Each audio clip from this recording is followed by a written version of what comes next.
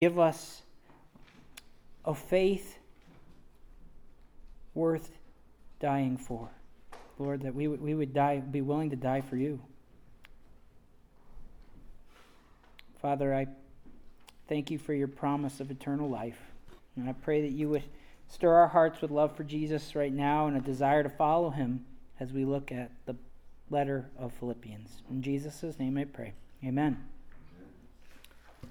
All right, so this morning in Philippians, we are in chapter 3, the letter of Philippians, chapter 3, and we're going to look at verses 17 to 21. And it's up behind me if you want to follow along. But before we look at these verses, I want to start off by reflecting on something that I think is really important for us to understand if we're going to apply this passage to our lives.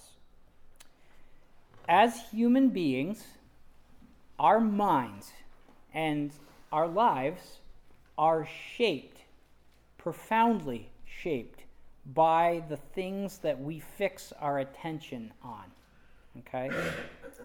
In other words, a simple way of saying that is we become like what we watch.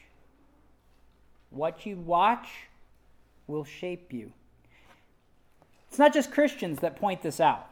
Okay? A New York Times article from July 2019 says this. It's titled, "You Are What You Watch."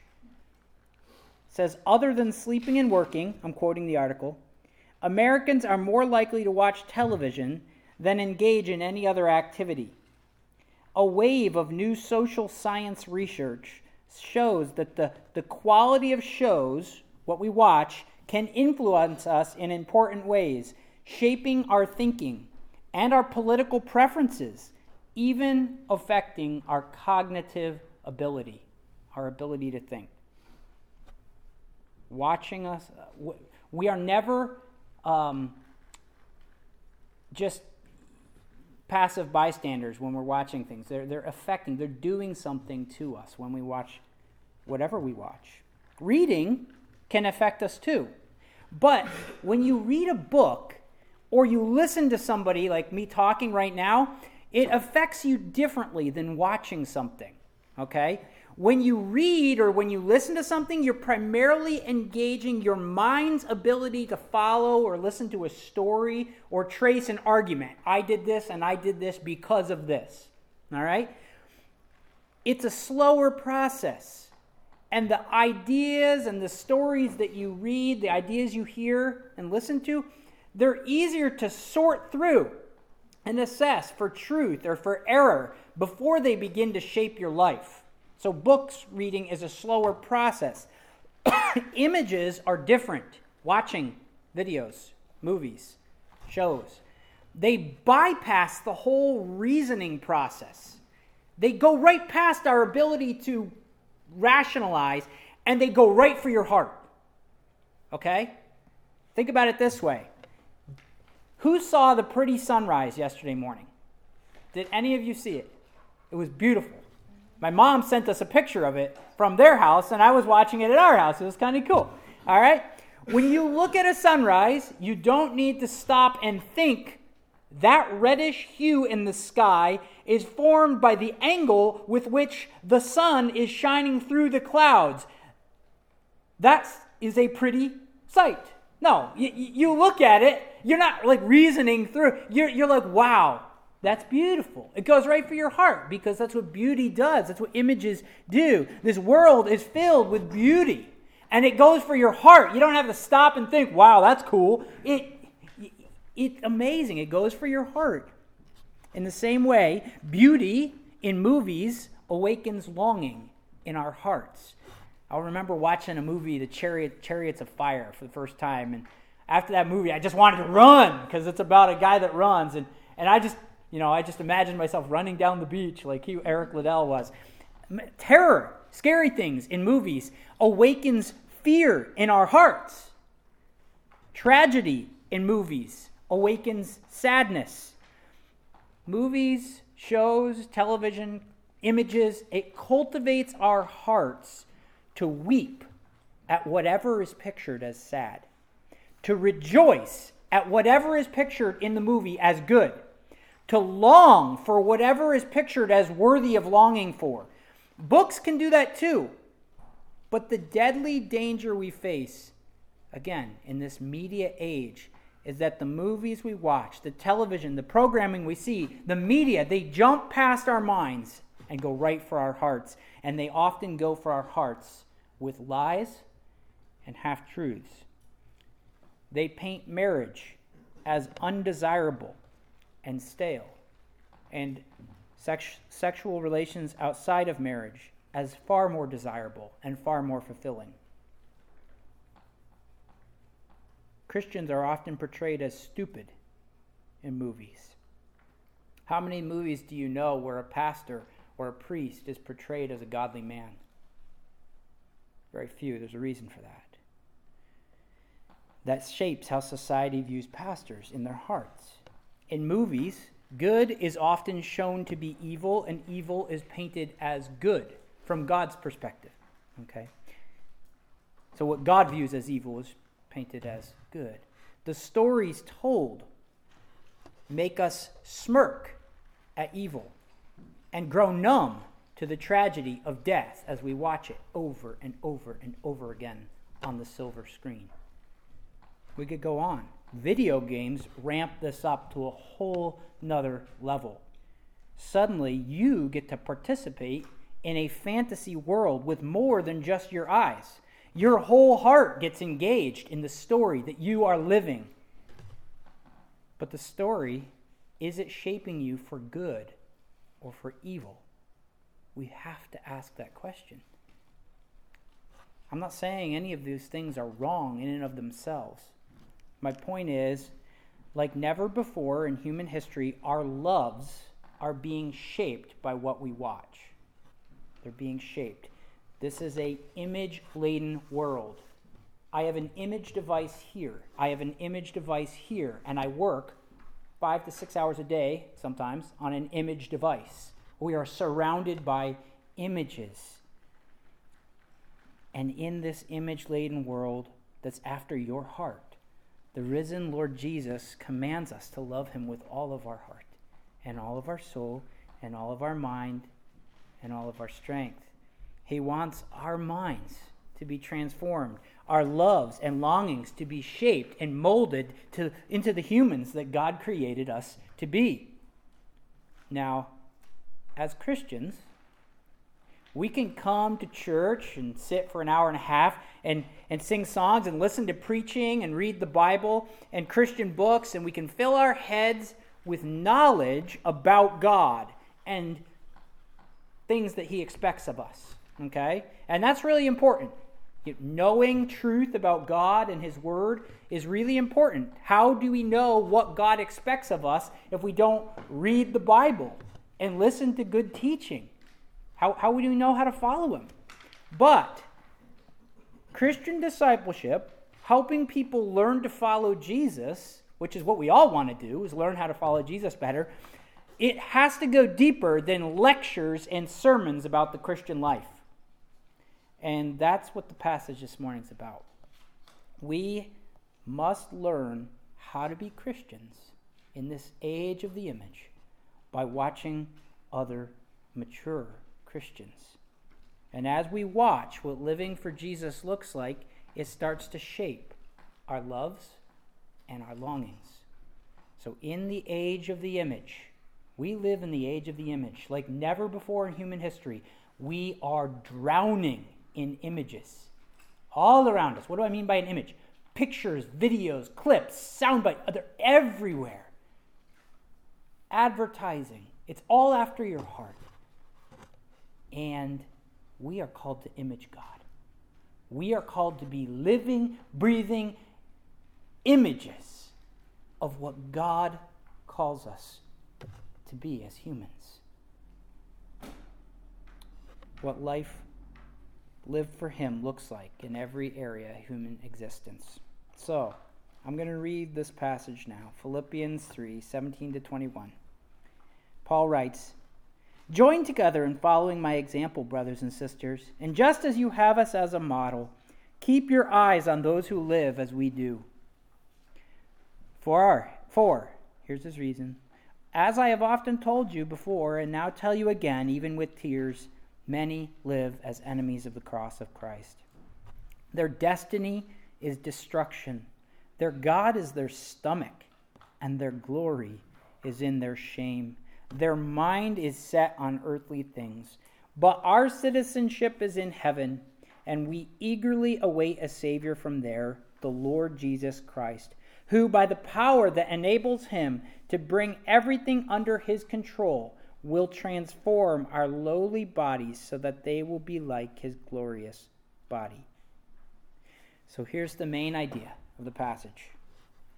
Simple. Watch mature Christians to learn how to be Christians. Watch mature Christians to learn how to be Christians. I'm going to work through the passage in 3 steps. First step, Paul says, watch our walk. That's verse 17. Why? Point 2, because earthly-minded walkers are everywhere. And point 3, we are citizens of heaven. So first, verse 17, point 1, watch our walk. Paul says there, join together, verse 17, in following my example, brothers and sisters, and just as you have us as a model, keep your eyes on those who live as we do. So 2 things Paul says here. First, Paul's telling the Philippian church, imitate him. Okay? Join in following my example. In another New Testament letter, the letter of 1 Corinthians chapter 11, verse 1, he'll say, follow me as I follow Christ. So I'm trying to follow Jesus, says Paul. Follow me, and you'll be following Jesus as I try to follow Jesus.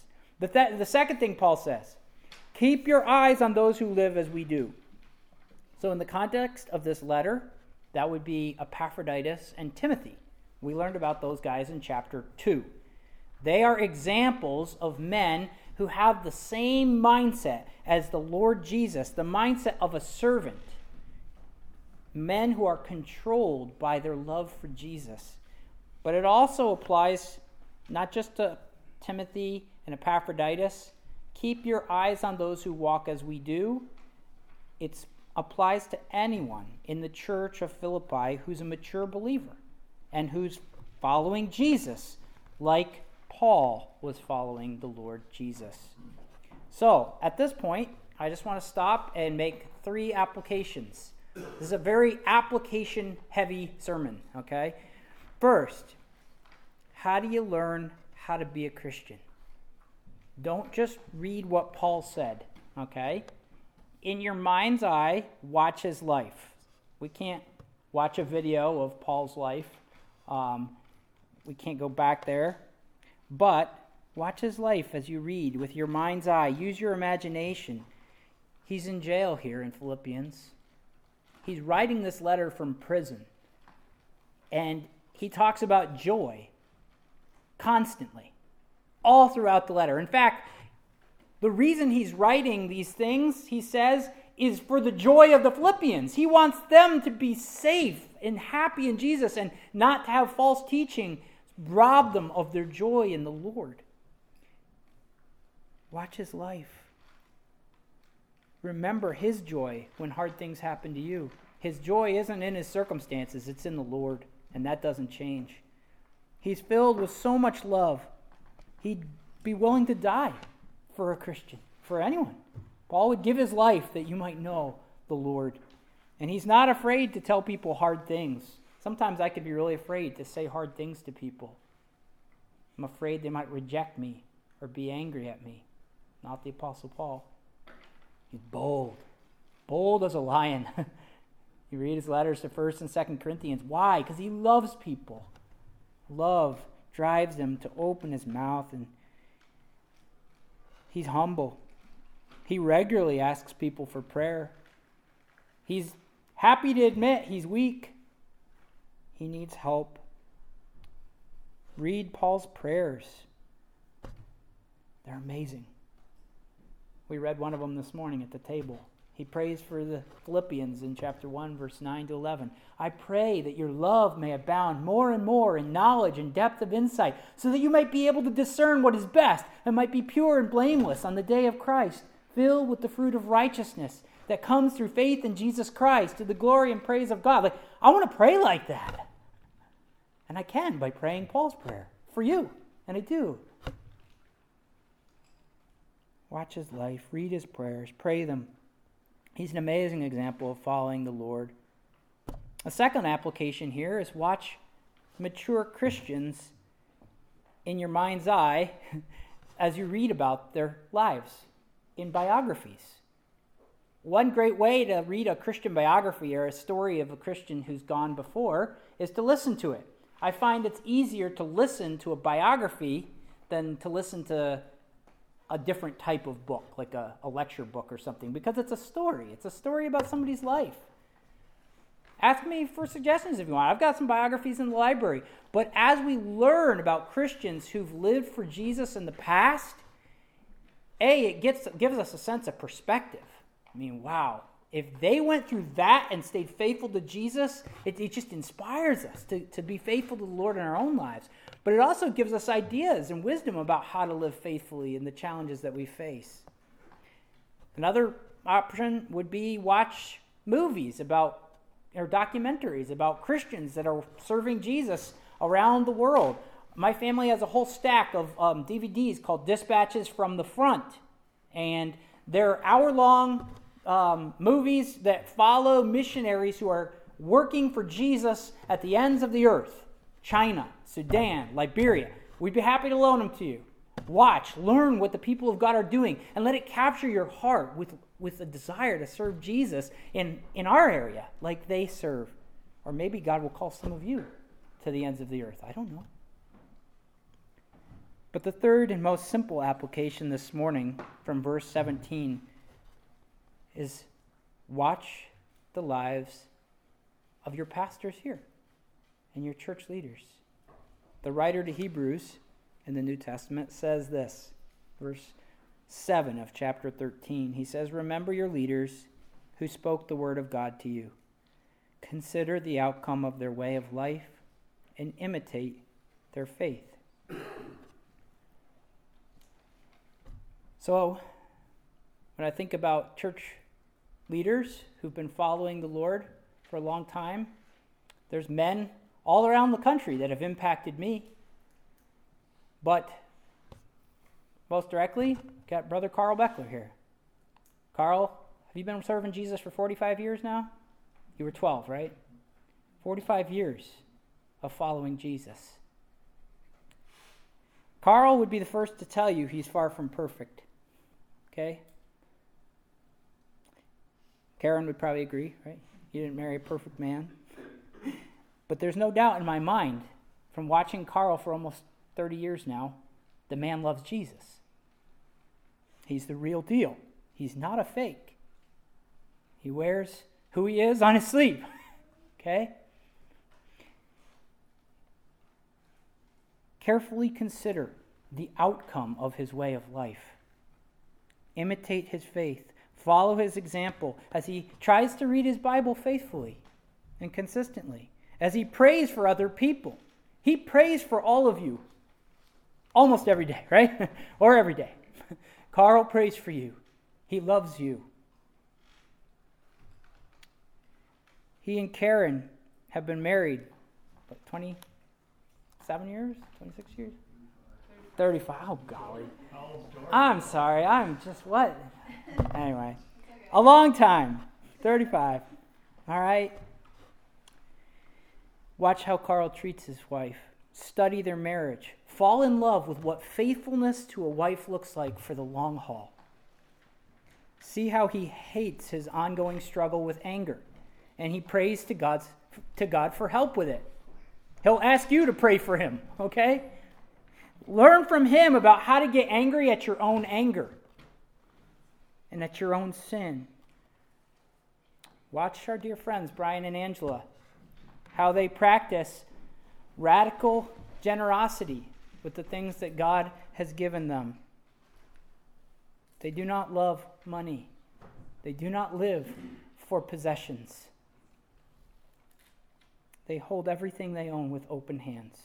They're very wise and careful with what God has entrusted into their care and very generous, okay? Watch how they use their little tiny apartment home to bless the family of Jesus. And to bring people in to be a part of their family and experience their love and a good meal. And finally, I want to offer you my own life to watch. You want to learn how to follow Jesus? Watch me. Paul told the young pastor Timothy, set an example for the believers in speech, in conduct, in love and faith and purity.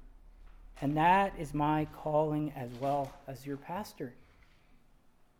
Now, I'm pretty sure you all are very aware that I am far from perfect. Okay? Far from perfect. Neither was the Apostle Paul. We already saw that in Philippians 3. Remember what Paul said earlier in chapter 3. I haven't obtained perfection yet. I haven't been resurrected yet. Neither have I. Ask Holly. But one thing I do. Forgetting what is behind, in the words of Paul, I press on towards the prize of the upward call of God in Christ Jesus. So, I invite you, watch my life. Watch Holly. Watch the way we talk to each other, the way we discipline our children, the way we talk to our children. Watch how we view our stuff. Watch how we pray. Learn to pray with other Christians. We just offer you our lives. You want to know how to pray? Just come pray with us. Watch how we use our home. How we seek to love our church family. Not perfectly, but we really, truly do love the people of God. Follow us as we follow Jesus. That's the goal of community groups as a church. The goal of Bible studies. The goal of our discipleship times. Visiting and even just hanging out with each other. You can't really watch how Jesus is Lord of somebody's life for a 1.5 hour snippet on a Sunday morning. That's just the beginning. And so in all that we do together as a church, I want you to be watching. Study the lives of your leaders. Imitate their faith. Imitate their repentance. And maybe even be a part of their repentance. If you see something that is in my life that you say, Joel, I don't think that lines up with the Bible, talk to me about it. And then watch my response. That's part of watching. How do I respond? Do I get immediately defensive? Do I justify? Do I make excuses? I pray God I do not. Sometimes I might. And that's something that I will need to repent of again. But I offer you my life. I am not perfect. But watch me. I have nothing to hide. Now, the beauty of studying the lives of multiple Christians is you realize God isn't after cookie-cutter Christians. God is not after identical clones. He's not calling me to be Carl. Thank goodness. I could never keep my driveway that clean. All right? He's not calling you to be me. All right? He's not calling you ladies to be Holly. No. Every Christian has different strengths and weaknesses. But the more mature Christians that you come to know, the more you'll learn about how to follow Jesus in your own unique circumstances. One final caution here. Be careful not to confuse personality with godliness or natural human ability with godliness. Here's what I mean. Some Christians are really passionate about everything in their life. They're just passionate people. Others are just meh, steady. They don't get real excited. They don't, they're not preaching dynamic. They're just straightforward people. That doesn't mean that all Christians should be super passionate about everything. Some Christians are naturally very, very intelligent, okay? They have a high IQ. Others don't have quite as high of an IQ or intelligence. But God calls both to follow Jesus. And the goal of the highly intelligent Christian isn't to make all Christians have high intelligences like them. No. The goal is to help everybody follow Jesus. So if you look at a Christian, you're like, wow, he's way smarter than me. You shouldn't think like, wow, I want to be smart like him. No, look at how he follows Jesus and say, I want to follow Jesus too. All right? So I hope that's helpful. Be very careful. Some people are just naturally really mellow, you know? That doesn't mean, and if they happen to be a Christian, that doesn't mean that being a Christian means you got to be mellow. You can be really excited about football or whatever. Watch multiple Christians so you don't become a clone. But we've got to be very careful whose lives we watch. And Paul explains why in verses 18 to 19. Be careful who you watch. Point 2, because earthly-minded walkers are everywhere. Walking is Paul's way of talking about how you live. You live your life. I'm going to read verses 18 and 19. Paul writes, For as I have often told you before, and now tell you again, even with tears, many live as enemies of the cross of Christ. Their destiny is destruction, their God is their stomach, and their glory is in their shame. Their mind is set on earthly things. So, all these descriptions and those two verses of these people you don't want to watch, they fall under two headings. First, these people are consumed with the things of earth, and second, they're enemies of Jesus' cross. So first, Paul says they live as enemies of the cross, and he says it with tears. In Philippians, these are people who most likely claim to follow Jesus. They say they're Christians, but they actually make Paul cry when he thinks about them and he thinks about their life. He's thinking about these people and says, they say they're Christians, but they're enemies of the cross. And he starts to weep. Their mind is set on earth. Why? Because they are living far from the way of Jesus, the way of the cross, the way of self-denial, the way of servant-like living. They delight in doing the sins that Jesus died to pay for. They're enemies of his cross. With one hand, they say, I praise Jesus, and with other hand, they vote for what put him on the cross. They're enemies, no matter what they say. Even though they praise Jesus with their lips, they daily cast votes for the sins that put him on the cross. And what's worse, they brag about things that they should be ashamed of. You see that there? They glory in their shame. They boast about how consumed with earth they have, how much money they have, how much stuff they have, how much possessions. They're earthly minded. Verse 19, their minds are set on earthly things. The cravings of their bellies control them so strongly they worship their bellies like they're a god. Oh, my belly wants food, I'll feed my belly. They just follow their passions around. I think it's an expression for somebody who's just totally devoted to the desires of the flesh. They're ruled by fleshly passions, not by the lordship of King Jesus. And Paul says these people are everywhere. Many walk this way. Back then and today, many who say they're Christians deny Jesus by the way they live their lives. Think of Christian leaders who make the news for all sorts of scandals. Think of Christians who are living contradictions, saying one thing and doing another unrepentantly. All of us can be a living contradiction from time to time. Sin is contradiction for the Christian. We're not to sin, but we do sin. That's a contradiction, right? And yet, what's the difference between somebody who is truly following Jesus and not? One person hides their sin. The other person confesses their sin continually. That's the difference. The Bible here is saying, let us not watch and be shaped by the lives of those who are these earthly-minded non-Christians who aren't following Jesus. So be careful who you watch.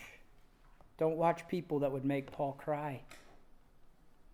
Don't say, I want to be like them. I want to be popular like them or have all the things that those Christians have. Listen,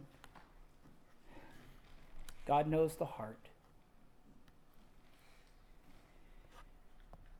Watching compromising Christians and hanging out with compromising Christians will lead you into apathy and hypocrisy.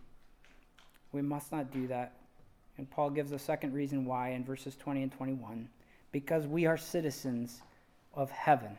That's the third point. We're citizens of heaven. Paul writes, for our citizenship is in heaven, and we eagerly await a Savior from there, the Lord Jesus Christ, who by the power that enables him to bring everything under his control will transform our lowly bodies so that they will be like his glorious body. So friends, if you trust in the Lord Jesus, if you really, really trust Jesus, that means you're a citizen of his kingdom, of heaven. Your life, then, is to be lived under his reign, his control. Our mindset should be shaped by his priorities, by his plans for our life. Our dream for our life should be in line with his dream for our life.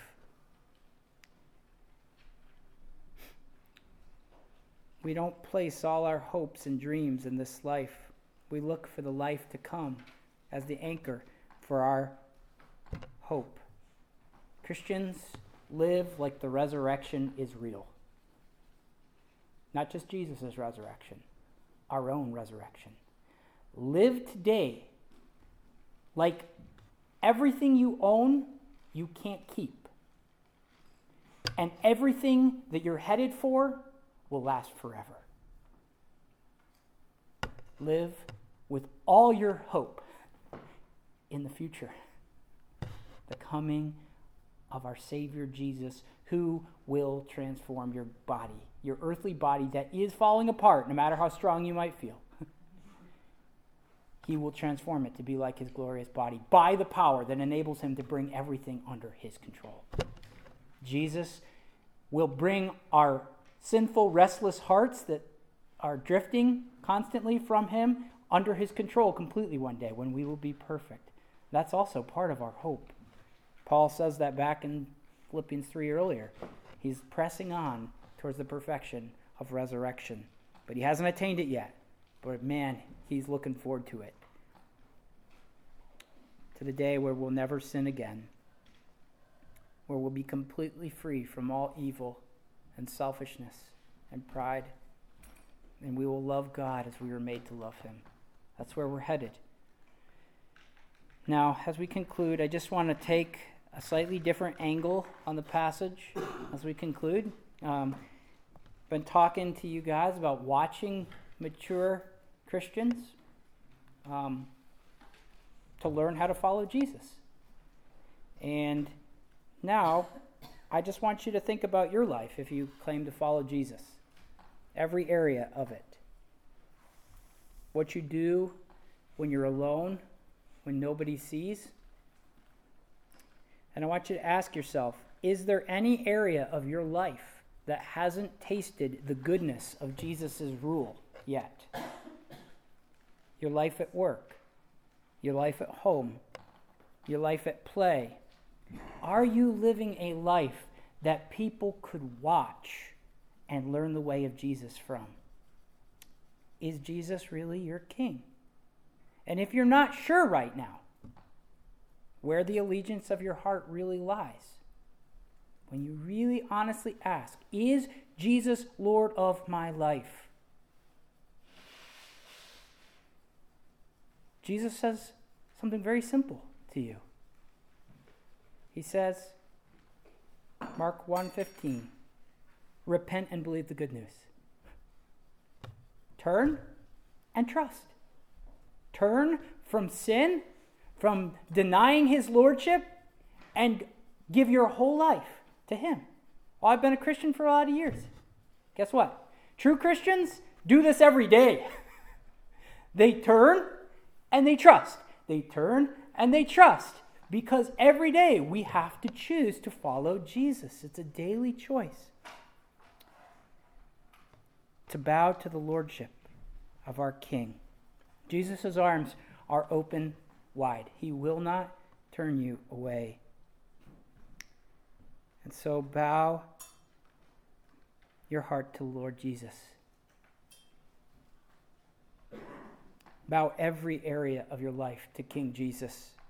Your possessions, your money, your time, your sexuality, your speech, your hands, your feet, your smartphone, and what you do with it in private when no one is watching.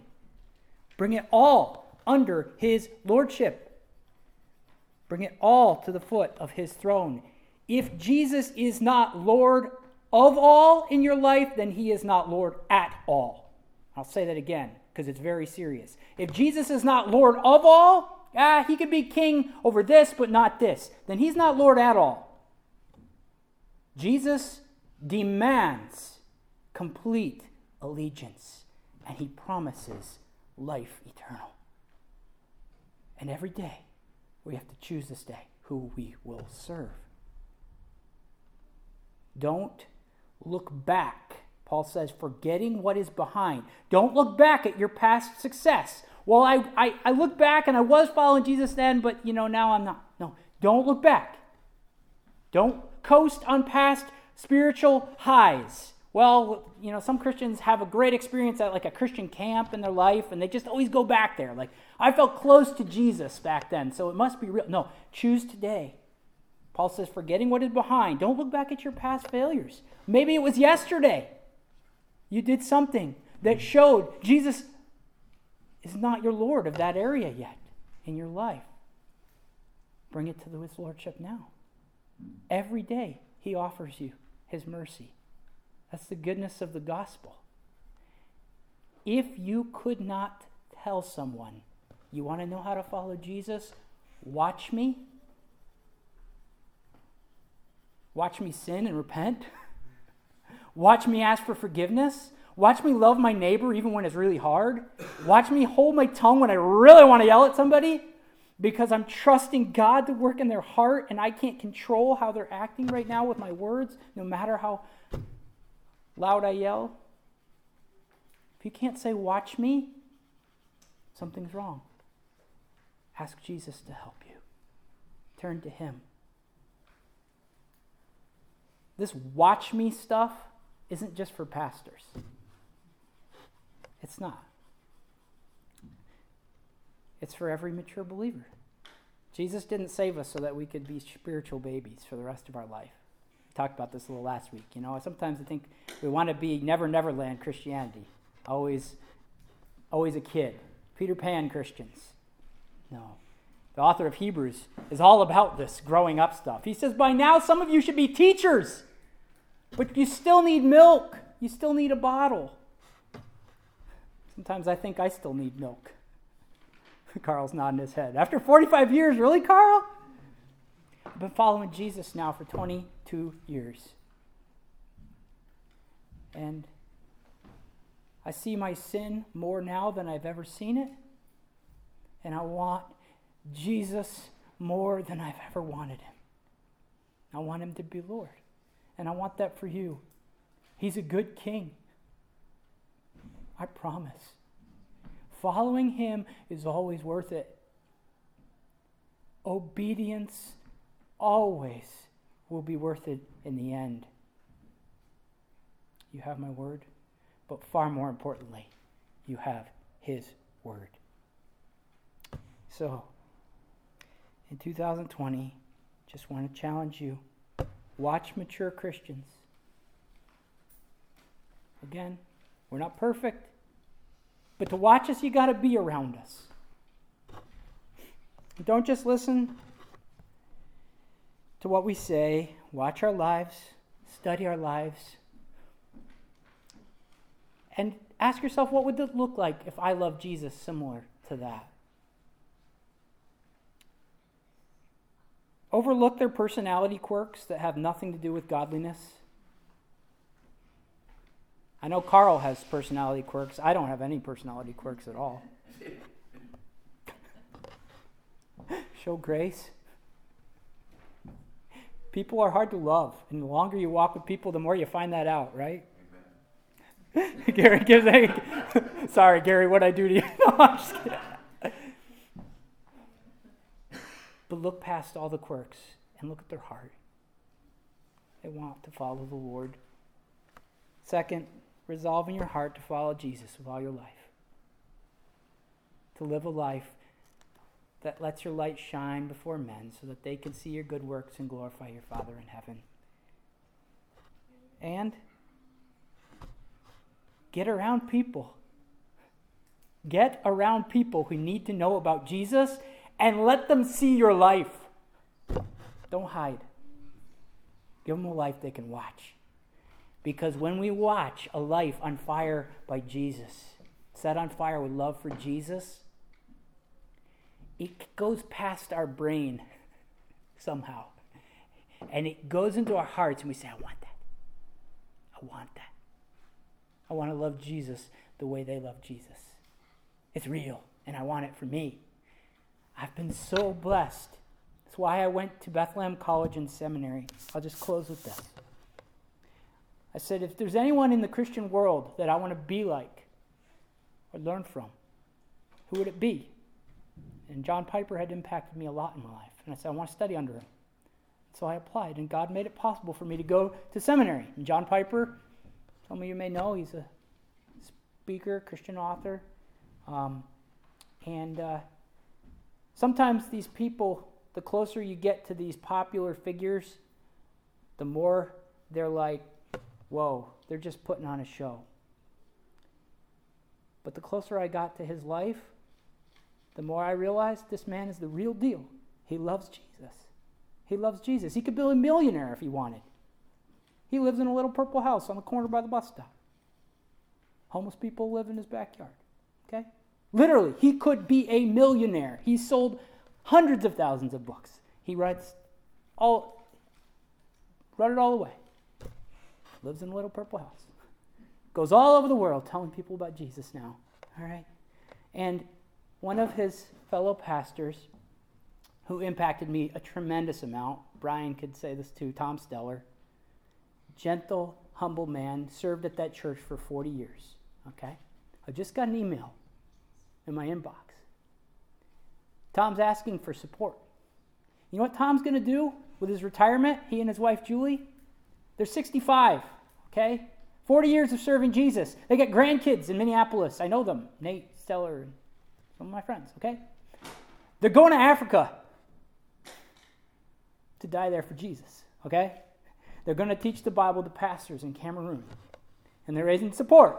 At 65, what do you dream for in retirement? I don't know. I just want to be serving Jesus, whether I'm in Africa or not. Those stories inspire me.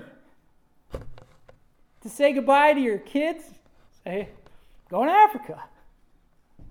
Man, I love that. And so my final challenge is to read about Christians like that. It doesn't mean you have to go to Africa. You can serve Jesus here.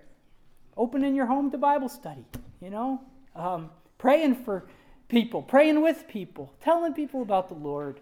I mean, we could go on and on. But I just want to close now by praying for you. Lord Jesus, I thank you for this new year, and I pray that this new year would be a year of rededication to you and to your lordship. Lord, you are the King, and we bow our hearts to you. And we want to follow you with our everything because you gave your life for us. And I pray, Father, that you would set our hearts on fire with love for the risen Christ, that you would stir us up with a desire to follow you, that you would help us to watch Christians who are truly following the Lord and to look past the quirks that might bother us and to see hearts that are striving for the faithfulness to Christ. Help us, Father, please. Help me. Help me to be a good example. In Jesus' name I pray. Amen.